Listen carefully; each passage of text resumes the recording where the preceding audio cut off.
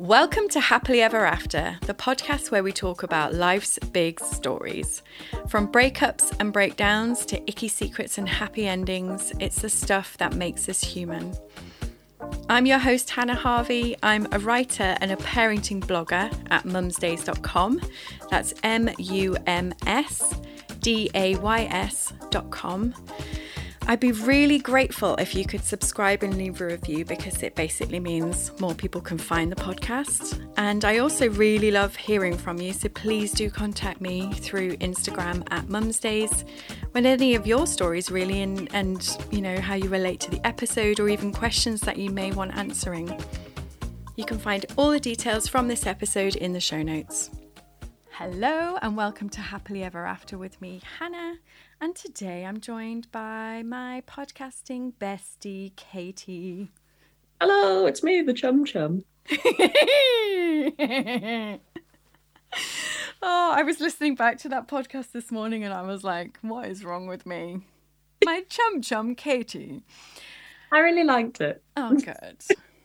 Well, Katie, I thought I would read you a little story. Well, that would be nice. I'll get comfortable. Get yourself comfortable. So I'm writing a book. Mm-hmm. Did you know? I did know about this. Yeah. How's it going?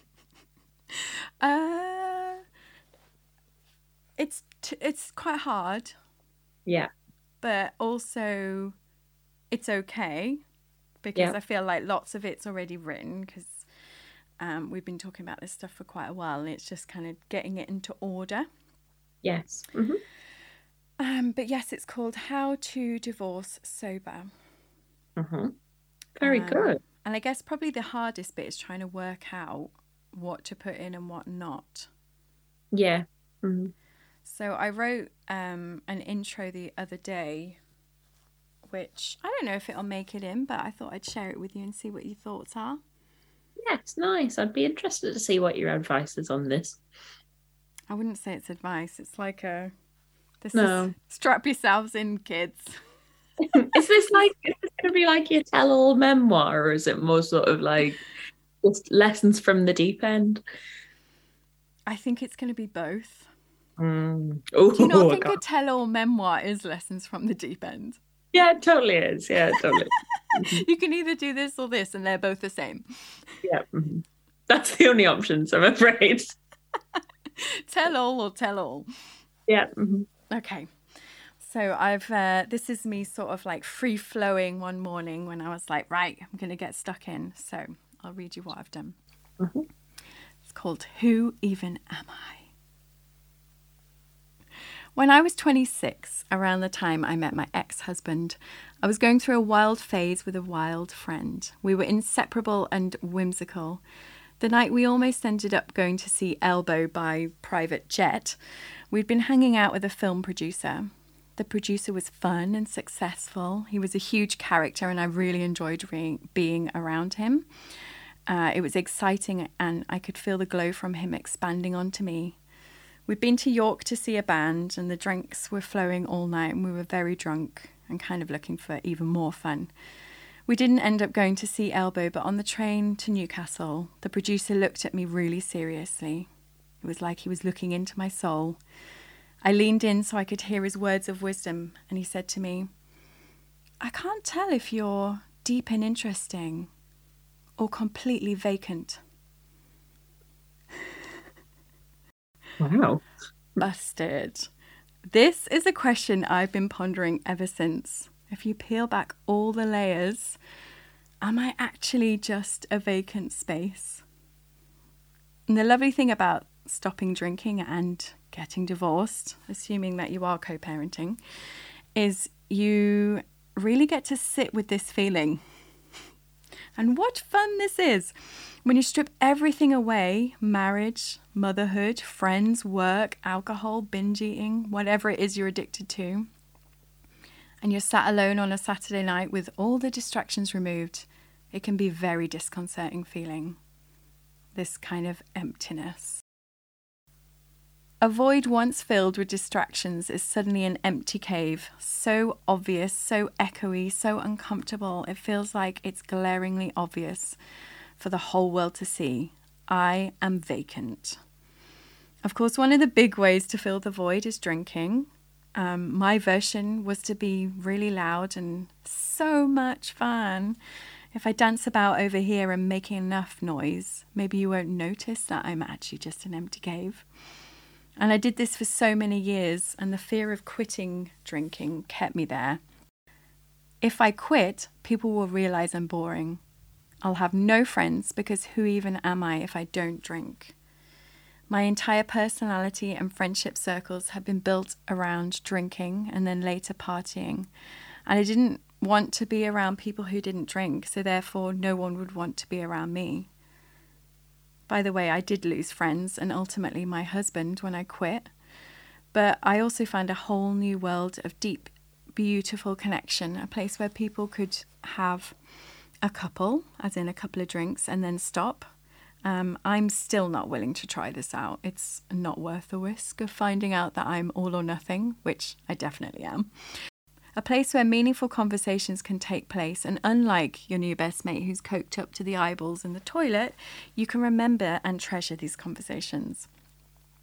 A place where you can truly explore who you really are and what your purpose for being here is. My friend Claire calls this your soul contract. Another void filler is finding a partner. A really good one who's got loads of personality and is loud enough to distract other people's attention.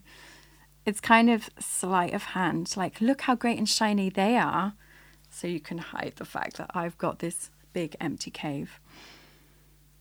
But when the safety blanket of this relationship is removed, the cave is laid bare for all to see. I'm alone, and I'm no one's special someone.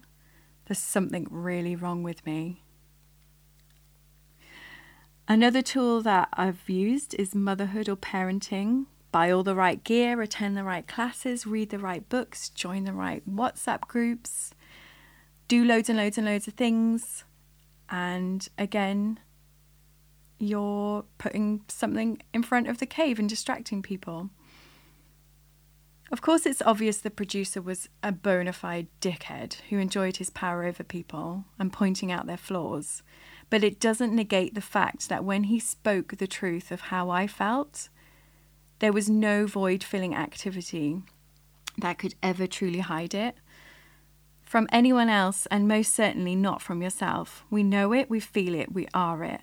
And while this book is not about the void, it's about sobriety and addictions within a relationship and divorce, it's exactly what this book is about. Does that make sense? Oh, wow. Yeah, that was great. I feel like I probably need to edit that quite a bit. Like reading it back, I was like, oh, I literally wrote that and then probably didn't read it again.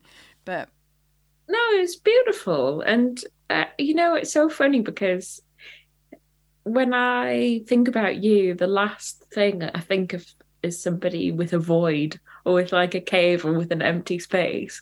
And like, obviously, you've given up those things, or, by circumstance, some of those things aren't in your life anymore. You don't have the drinking and you don't have the partner to fill those things that you thought were your cave. But like, I just feel like you're such a full person just as you are. And I think that's the problem, is that we can all act as if all the time, but deep down it's like, do I truly feel like that? And until you've dealt with what is going on, you're never going to be truly confident. Yeah. So, I mean, a lot of this stuff, as I've been working through how I feel post-divorce, and well, it's along the lines of, when you realize you have this empty cave, you need to fill it with the good things. Yeah. And like, yeah, filling it with light. Like, you've noticed you've got this darkness within you. So how are you going to churn it around and fill it with light and fill it with good things and not toxic, addictive, just bad things. Yeah. Or bad people as well. Yeah. Not that I'm saying you've done that, just like it's easy to do that, isn't it? You know, fill it with all of those material things on the surface. I completely understand. It's much easier to do that than to delve down and figure out what it is you want to fill that hole. Yeah. I mean, you don't want to get stuck there. Like we were talking to Sean a few weeks ago about like shadow work and delving into what it is you truly want to be. Like, what's at the bottom of that cave? Like, what's in there that we're trying to hide? And owning some of that stuff, and then being like, oh, actually, I'm not vacant. And how fucking dare that guy say that to me? Well, exactly. That's what I mean. Like, you're so far from vacant. But I just felt in that moment, I was like, it triggered me so much because I realized that's what I truly thought. And I surrounded myself with big personalities and drinking heavily as a way to pretend that I'm not vacant. Yeah. Yeah. It's funny, isn't it? Yeah, lots of feelings there. And I don't think I'm alone. I do think that that's one of the big things that stops people. I mean, I don't want to harp on about drinking. Like, this isn't a book about drinking's really bad for you. No. Like, that's not it. It's more to do with if you feel like something you're doing is having a massive negative impact on your life, you need to cut it out. Yeah. Personally, like maybe other people can moderate, but I can't. Like, if you're an all or nothing person like me, then this kind of thing I think is going to resonate. Yeah, definitely. Oh, I can't wait for you to write the rest of that. I mean, the other aspect of this, which I have not discussed on the podcast before, but I have spoken to my ex and had his blessing to discuss it in the book, is the fact that, you know, I quit drinking, but he continued drinking and it became a problem for him. And, you know, I've talked about addiction in relationships, but not how it affected me personally, because that is the reason we split up. Because there were addictions on his side that were massively impacting me. And I felt that I needed to draw a line on that and leave. So we will be talking about, I will be writing in the book about, you know, my story of being in a relationship with somebody who's an addict. And I want to do it with love. Like, we've gone through all of the hard yards, and I have had to stand up for what I believe is right. And it's been really hard. But now I think I'm really proud of the journey that me and my children's dad has gone through in order to get to a place where he's been sober for a long time and the kids are happy and secure and safe. And, you know, when we went through all the hard bits and going to court and things like that, the judge did commend us both afterwards on how well we protected the kids from that. So while it was really shit and really difficult at times, yeah, it is possible to come out the other side. And still have a relationship, I guess. I mean, I don't know, it might not be the same for everybody who goes through these things, but this is my experience. So I plan to share honestly that journey, and I definitely had issues with drink myself, which I'll share. And yeah, we'll just see how it goes. Oh, I can't wait. Oh, thanks. So I'm not sure when it'll be ready, but should hope. I mean, I'd said I'd love to have done it in time for my 6 years soberversary in October. Yes. So we'll see how we get on. Oh, well, then that's when it's going to be done. Okay. Yep. Please keep telling me that. Plugging to that deadline. Where are your next chapters? Yep. And please keep us updated on how you're getting on. Like, let's talk about it on the podcast, you know, because loved that little intro that you've given us there, a little taster. Oh, thanks. And I need the accountability, you know me. Unless you're watching, I'm like, won't bother. So I'm watching. I'm watching you. Oh, lovely. Well, thank you ever so much, Katie, for having a listen to that. It's a short one, but just a quick intro to what I'm working on. Yeah, loved it. Cheers, love. Bye now. Bye. All right then, thank you so much for listening, and I'll see you again next time for another episode of Happily Ever After with me, Hannah.